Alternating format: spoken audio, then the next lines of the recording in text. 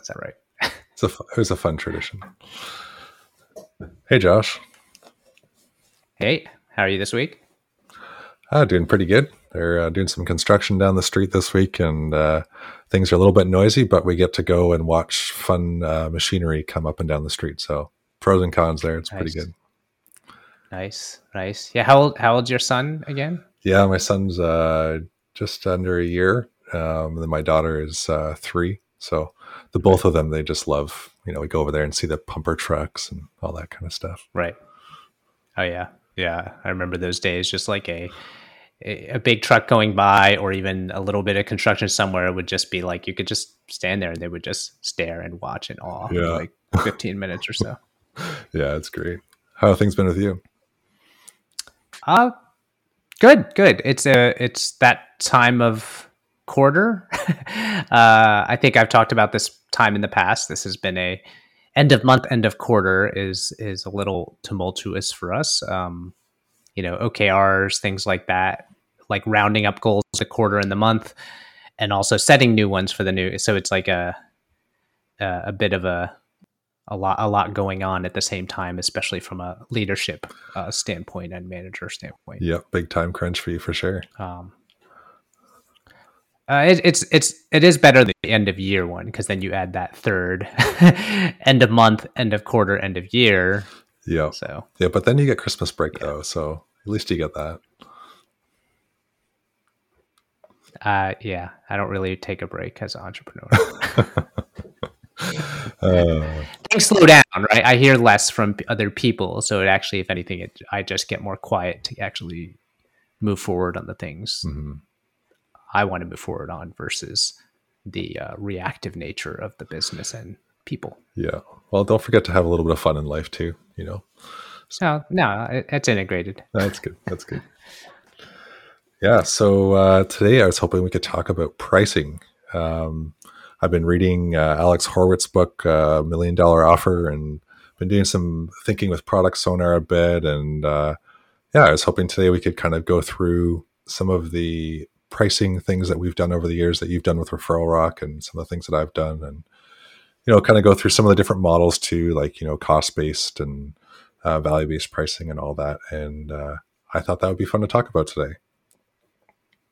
Yeah, that's a juicy topic. I feel like it's one of those ones that a lot of founders just have a lot of questions on, and I think there's a lot of reservations and not wanting to get it wrong, right? And but at the same time, everyone's saying just get this out the door, start charging something you don't know until actually people are paying for it, so you get real feedback versus just the fake feedback of the people that don't have a stake in the game, so to speak. Yeah, and I feel like you want to get it right up front, because you're like, I want to get the right audience coming to me. Like if I charge too little, am I going to get the wrong audience for what I'm trying to do? And if I charge too much, am I going to be excluding people? And how do I pick? And I think that's that could be a vicious cycle. Yeah, just the questions you brought to yourself right there, just like took yourself for a whole turn. Well, you've done pricing with Referral Rock and whatnot.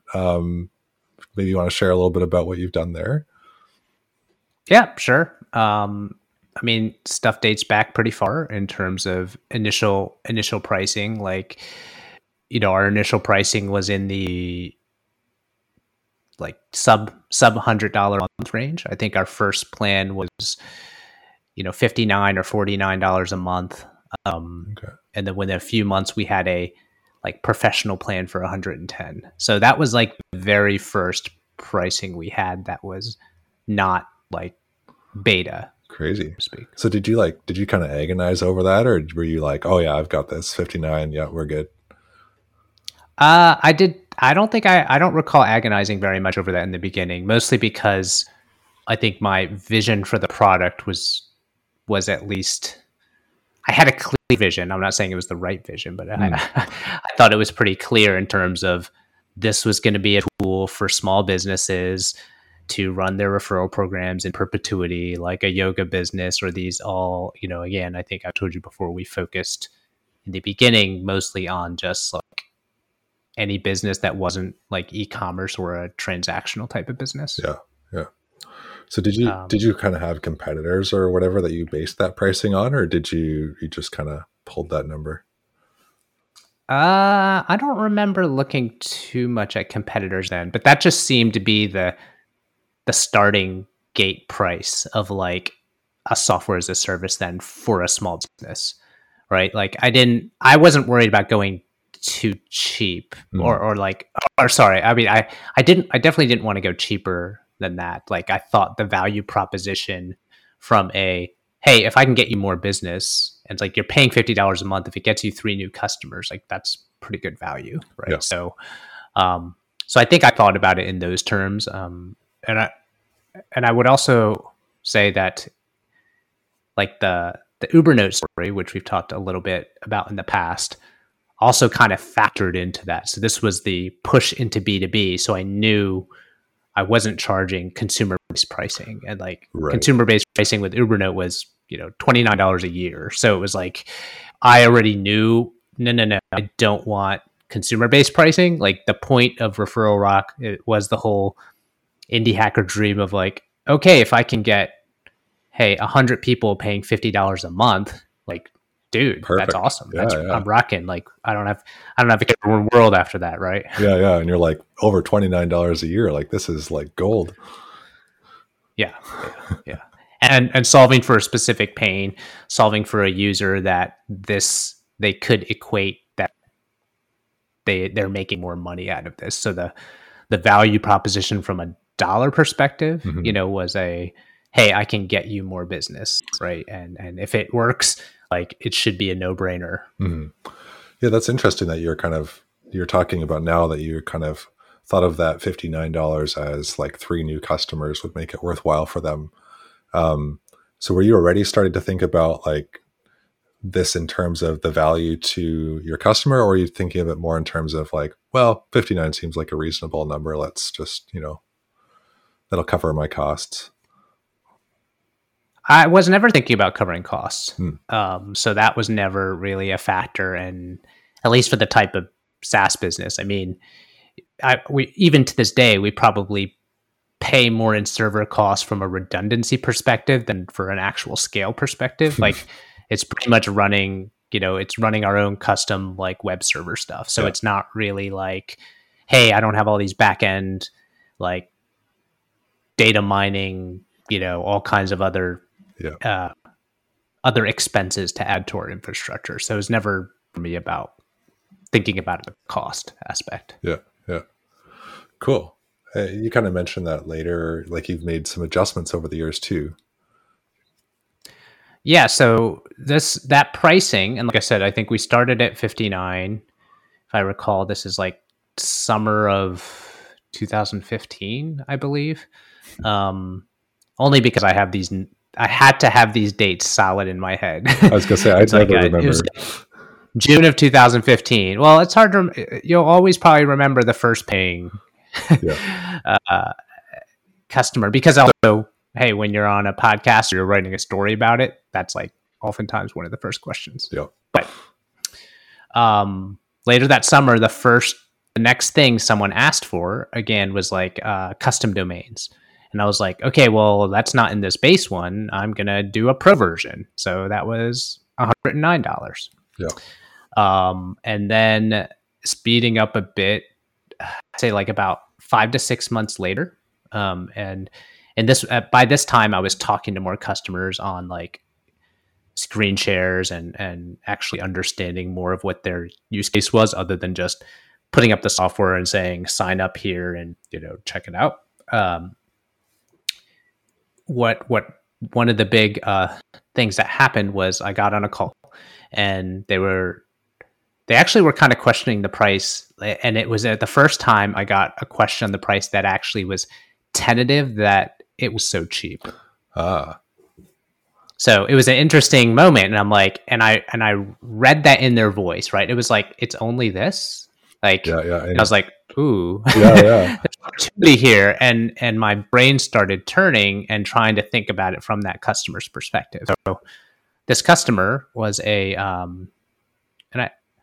I don't know if I've told this story before on the podcast, but it's often a story told. But they're a water filtration company. Okay. So it's like home installations. It's like a $10,000 install. So for them, I don't know what their customer acquisition costs were with ads and other things like that they were previously doing. But they were, once I tracked it back and understood, like if I get you one new $10,000 to you customer, or at least sticker price, like this $110 thing looks like rinky dink cheap, like almost like, what is this a scam? Right? Yeah, like it's going to break or something. So that kind of shifted my thinking a little bit, like outside of the question of like, would I pay for this as a small business? Because now this is a much different profile. Like, a water filtration company, I'm sure, like, or install local service install probably had at least maybe 20 employees. You've got admin staff, you've got salespeople, you've got installers. So like, how much money is moving in a company like that, to the fact that I wasn't talking to an owner or founder anymore. I was talking to like a marketing person. Yeah. You start to think of like the payroll, you start to think of the scale and the level that they're playing at with the amount of money moving around. Yeah. And then you go, like to them, $110 is I forgot to cancel a service and oops type of thing. That's crazy. So like I feel like that must be a nice feeling for you, because you're like, I just got this excuse to raise my prices. Well, yeah. So here's how it went down. So that this was on the first call, and one of them mentioned like, oh, do you do? I think it was either gift cards or PayPal. I don't recall which one it was.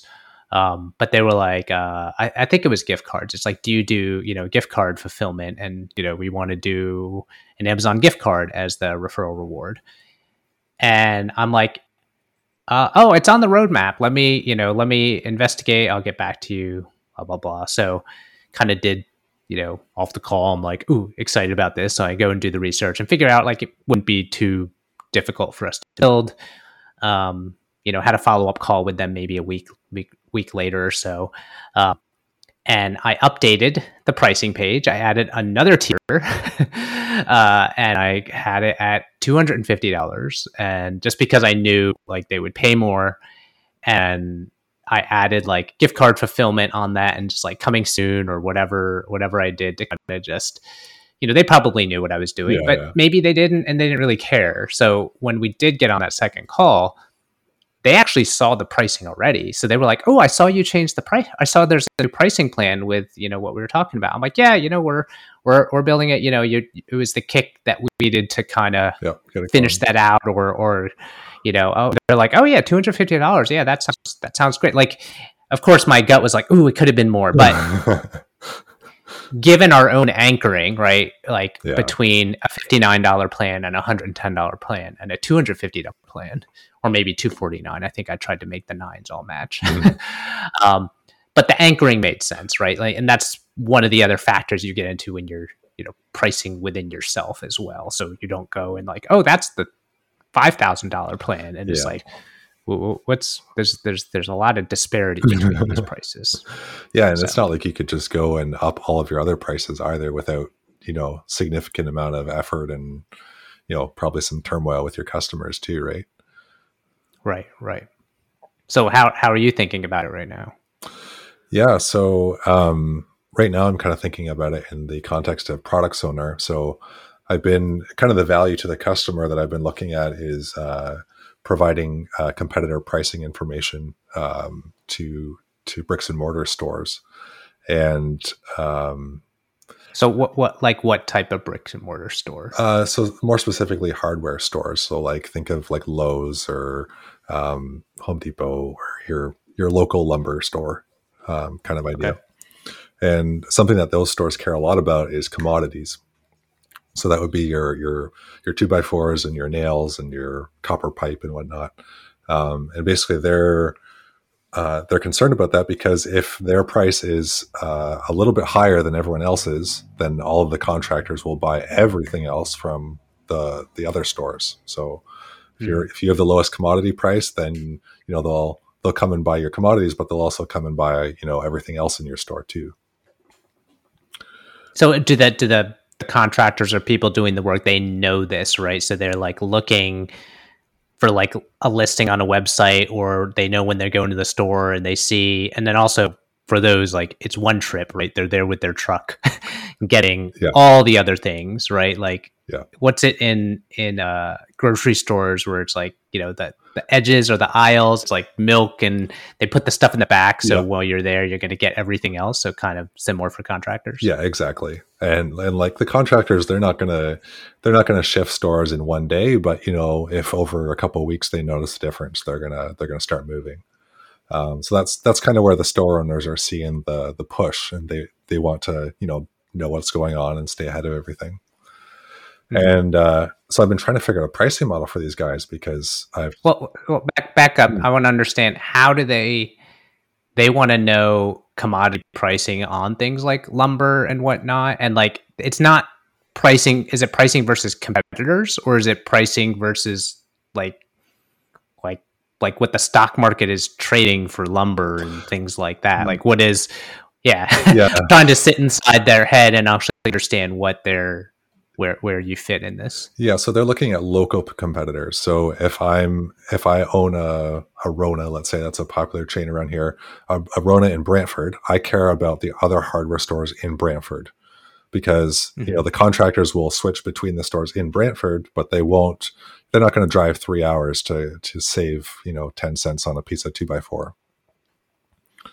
So the value to them is knowing the prices of the other stores in their area, so that they can beat them.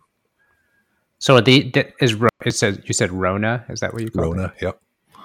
Is it like a big box store? Like you mentioned Lowe's and Home Depot here, and I know Lowe's and Home Depot in the States are like just these massive, and I think they're corporate too. I don't think they're franchises. So are you selling to corporate ones, or are you selling to so you said you're selling to local, or you're helping local understand versus other local? Is that, do I have that correct? Yes, there's actually there's a whole structure in terms of like how the different hardware stores are organized.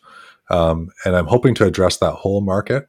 But initially I'm just kind of trying to feel out where the lowest hanging fruit is. And at this point, I've talked to a few people that are independent. So that would be like your local hardware store that doesn't have a name brand. But I also have thoughts around different franchises to approach too. Okay. Because I certainly see that as a sales avenue, like our marketing channel, to use a franchise way to communicate with everyone. Yeah, so kind of been thinking about that, and I've already validated that this is a problem for this group of people, and that they're either already paying for it, directly paying for our service, similar to what I would offer, or they're paying people to do it manually, which is super expensive and intense. Interesting. Yeah, I mean those are great problems where you had someone manually, like you have a guy that his job is solely to go to the other stores and like look at these prices. Tell you what they are. It's insane what the stories I've heard from some people of what they've been doing, like the scheduling and the allocation of time resources. It's nuts. Interesting. Yeah. So like trying to figure out pricing for this, I've been really struggling because to date, I haven't been able to get any of the my potential customers to kind of give up, like, who are we using for this service if we're paying somebody, or like what kind of ballpark they're even spending on it. It's interesting that they're not like, you mean give up like that? It's like, come on, give it up. Like what's the secret? What's your, like, what? So they're using something, and it sounds, if it is like a secret of some sort, is it like a shady thing, or is it like? Yeah. So I have been having a hard time getting people to open up about their pricing, like what they're paying other people to do this pricing information for.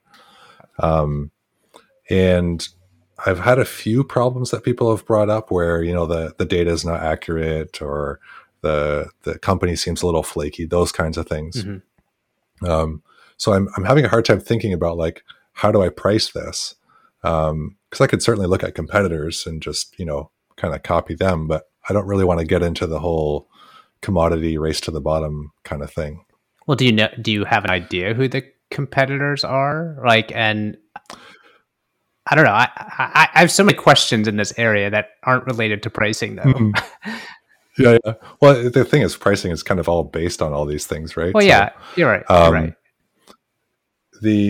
The competitors in the area, the people that I've talked to, I have the feeling that they're using a custom software. Like somebody has rigged them up a custom solution to this, like as a one-off, and they're probably charging them quite a bit. But there are also other companies that I've come across. Like if I just search the web for price scraping, there definitely are companies out there that are easily accessible with, consumer level type pricing. Right. But why do they not want to share? Is it a defensible thing? Like, for example, if maybe they don't trust you yet, and they're like, are you actually from one of these other companies? They want to know what you're using so they can block the service, or I don't know. I'm just like, this is like a really weird thing. Like, I don't think I've ever run across it where someone is like very cagey about what they're using, like, and why. Unless it's like mafia. Maybe, yeah. Well, I think maybe it's a strategy to get me to bid low. Like, just because I don't have fixed pricing yet, and they kind of know that they're like, well, if I don't tell you, then you're just going to give me, your best price, and that will be good for me because probably it'd be lower than whatever else I have. Interesting. It's a theory. I don't know. I feel like I'm just going to keep digging until I figure out what other people are charging. But well, I mean, aside from that, I guess, I mean, you have to put something out there, right? And you have to also have the mindset that this isn't going to be your only customer. So, I mean, it's okay to be a little bit on the cheap or whatever you feel like is reasonable for it, right? Because like at the end of it, you need to have enough that they're not just going with you because you're the cheapest, but like enough that they know they're trying it out, but at the same time, like you are providing, some value. So it's not all of this for you is about like testing it, right? Testing the market, testing this thesis of this, and pricing is a part of it. Doesn't have to be the perfect metric with it, but it can't be so bad that actually skews your test, so to speak. Yeah, that's true. And I guess probably what's kind of pushing me the most, which doesn't really make sense logically, is to do this, like to provide the pricing information, I have to pay for a few services. And, they're like $100 to $200 a month or something like that, which isn't, that's why I'm saying it's not logical. Like, it's not a big deal to pay for that. But when I'm thinking about pricing, I'm like, oh, I got to make sure I cover that cost, and I want it to be worth my time because, like, what if this is the only person I get signing up, and that kind of thing. I wouldn't worry too much about the cost perspective, trying to cover your costs, because the whole idea is that you're going to have 10, 20, 50 customers for this. Now, obviously, like, if you don't want to totally shoot yourself in the foot where it's going to cost you an exorbitant amount of money, and now you're putting extra pressure on yourself. But if it's a couple $100 to like experiment this out, like I wouldn't really try to have that too much as a factor. Because again, this is all temporal. And I know it's easy to think that this stuff is like permanent. One, you could change the price later. You can always, like, it can be month to month and you're like, hey, the price has gone up. Yeah. And it can also do it in a nice way. You grandfather, you do different things. So this is not anything new in pricing. But at the same time, if it at some point you get this person to sign up, and maybe it's an anomaly, hopefully not, but you have one or two and it basically doesn't make you any money, and 3 months in you're like, one, I either have to change the pricing if you really value this, or like I can shut it down. Like, so don't view it as like a forever hook. It's easy to. So yeah. Yeah, and I guess in my mind, I'm probably already trying to work out the unit economics before I even know what the market's willing to bear on it. Yeah. Yeah. Right? Like I'm already thinking, well, how many customers do I need to have for this to be making me X dollars? Is that worth it? And like you said, it's an experiment. I think that's great advice. Yeah, like things you're thinking about, which is great to think ahead and think about second order problems and like what happens if this is successful and where does this go. But if you're never going to get there, it's never going to matter. So That's right. Yeah. Oh, that's a great point. Um, what's interesting though, yeah, and what's funny though, what I do like about your approach so far, it is pulling you, seems to be pulling you towards higher prices. I'm not sure that you're comfortable with, because I think the fallacy or the trap that a lot of founders, developers like us always often get into is like, well, I wouldn't pay for that service, right? Like, and the yeah, whole I'm actually not the customer, and yeah, like that mind blown moment for me with that whole like thinking of the the water filtration thing and thinking like, what does this company actually look like? And oh yeah, like $100 is like a oops, I forgot to click this button to limit my ad budget problem. yeah, yeah, yeah. It's so true, and I think that's kind of been my journey with Product Sonar too. Has been every time I've kind of come across a choice between two paths, it's always been what's the one that has the highest probability of becoming a sustainable business faster. Um, and that's kind of what's led me to this point. And I think that's really interesting because the technical side in me is like, oh, but there's all this shiny stuff down the road over that way. Um, and I'm just glad that we've gotten to this point so far. Cool. Cool. Well then, yeah, what did you have other questions on pricing? Yeah, and so I thought maybe we could talk a little bit more about like some of the other pricing models. I know you've talked about like doing you had kind of a value based pricing when you were doing Referral Rock, but I know there's a lot of other kind of models out there too, Mm-hmm. um, and just maybe some general thoughts on it. Like one of the ones I've got here is just like performance based payments. Do you have any thoughts on the pros and cons of trying to run your business that way? On a, sorry, you said performance based. Is that what you said? Yeah. So like, if like kind of like a sales commission type way of doing things. Yeah, I've thought a bit about it. It's something that some services, uh, like Referral Rock, have done. Sometimes it'll be like, percentage of like the commissions they're paying out, or percentage of the rewards, things like that. It's not something I'm opposed to, but it does require a definite shift of mentality. So in the beginning, I didn't even think about it as an option. Although I think some of our competitors did at the very beginning, and it was very much like hey, it doesn't cost you anything until you make something. And I was I always felt mixed bag about that, because it's sort of like, yes, you're paying for when there is value, and you do have a upscaling with it. Like the more value they're getting, you're just kind of along for the ride.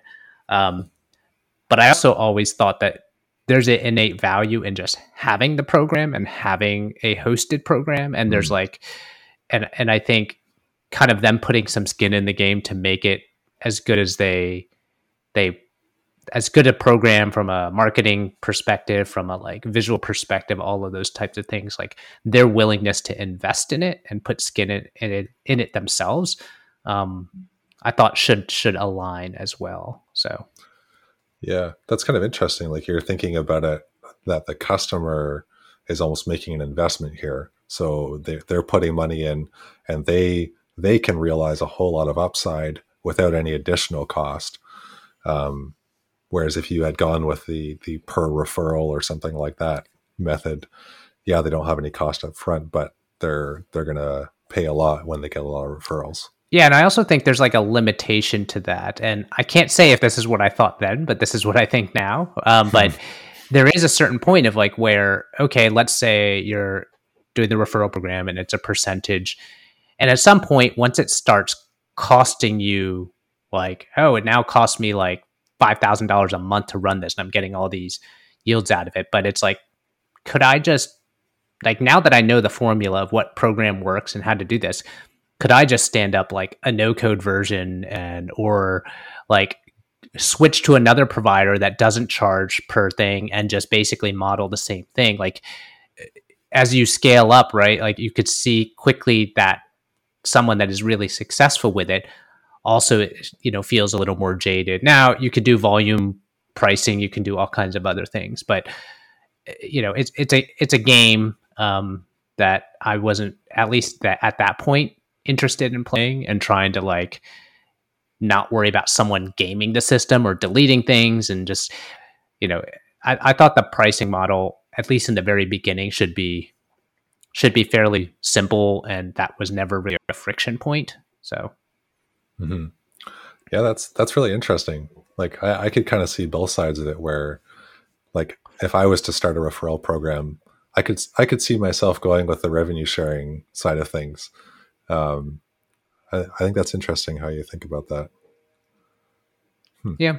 I mean, and I am, and we are in a further, so if you look at our pricing now, we are far from the 59, 109, and 249 pricing. There's many iterations that have happened in between. And at this point, we are like evaluating some changing of some options. Like, we have the typical like 3-plan and call for enterprise sort of model that everyone knows and loves. And but we are looking at changing that. So unit-based types of things, it may not be necessarily rev share, but more unit-based pricing could factor into it. I mean, we do have units within our plans, like certain amount of members. There's other caps and different limitations within the plans, but I am definitely thinking a lot about that. And actually, one of the podcast episodes we had, maybe 2-3 episodes ago, when we talked about customer.io, their model has me very intrigued. So it was like, I really like the way that one works, if you recall. Could you remind me of that one again? I forgot it. So they have 2 plans, and their base plan is like, starter or whatever plan. It's like $150 a month. And it says up to, I think, 12,000 profiles. That's what they call them in their system. So, and unlimited emails and unlimited messaging, I believe. But then their next plan, so there's 2 plans, and the other plan, I believe, is either 800 or 1,000. So it's a big jump, but that's also where the, dedicated customer success, that's where basically enterprise, and if you get past the 12,000 profiles, like, you got to go up to that plan if you want to go blow past those. You get a bunch of other fringe benefits, but in my mind, it clearly separates 2 pieces, and then they have a scaling factor within those with number of profiles. So when looking at our plans, we do a lot of this now. We have a lot of really good information from customers. For a long time, we have had a customer success team that helps people onboard, and we can go into that. That's a whole different story, and a different pricing story, which I'll bring up another day. I did have it in my notes to talk about today, but I don't think it probably makes sense to cover. But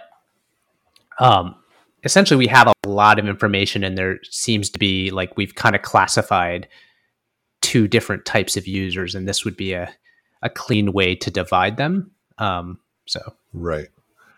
Yeah, I've definitely heard that before too. Like, that your pricing structures kind of, they're related to segments of your customers. Like, are you in box A or are you in box B? And then you can tailor your features to those archetypes, right? Like, make sure that you're serving each of those segments in the best way you can. Right.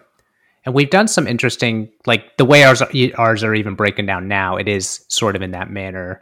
Like having Salesforce as an integration isn't our top level plan, because we also know you're probably paying $150 a user, and no one just has one user in Salesforce. So from a share of wallet or share of budget perspective, and thinking about similar to the water filtration company, things like that, it's like thinking in scope of what they spend, because They're not may not necessarily be anchoring you to other competitors. That is a factor, but they're also just anchoring you to what they're used to spending, what that group is used to spending. What else is on their budget line? What other tools are they paying for? Yeah, I think that's such a good one. Like thinking about what other people are spending, and that's one of the things I've been trying to figure out with Product Sonar too. Is like, what else do you spend on software? Like, what's normal for you? Because I think that dictates in a lot of ways like how they're going to perceive your product too, right? Like you said with the water filtration company, they're like, "Oh, your product's so cheap. Like, is it broken?" Or like, right? You have they had like a distrust because it was so cheap. So right, exactly. Yeah, it's so interesting how much signal goes on with that. So I think maybe just to kind of round out our discussion here as we kind of get a little bit longer. Is there any advice that you'd give to someone starting out? Like if someone like me is coming along and you had, 3 sentences you could tell to them about pricing, what sort of things might you say? I think we've said them a bit over the course of the episode, but I'll round them up here, which was, I think the first one that I mentioned to you is that this can change, right? Like this can, and inevitably will change. Like just setting this, it may last 3 months, it may last 2 months, it may last 3 years. A lot of factors can happen there, but don't worry about trying to set the perfect pricing now because it inevitably will change. The second one, which I think you already do a good job, is like you already have gotten in your head that you are not the customer. So it's not like this is too expensive for me. I would never pay for this. I could just build it. Like all of those first inflection points that or insights that a developer-minded person would have. It's like you are not your customer. And even, we kind of went through that with like, that water filtration company probably had 20 plus employees and I'm a one person thing. So I'm not thinking in the same ballpark or even in the same game. The other one is the not too cheap, right? Like you've kind of learned a little bit about that. It's like getting too cheap actually almost gets questionable on it, on the quality and is this real? Yeah.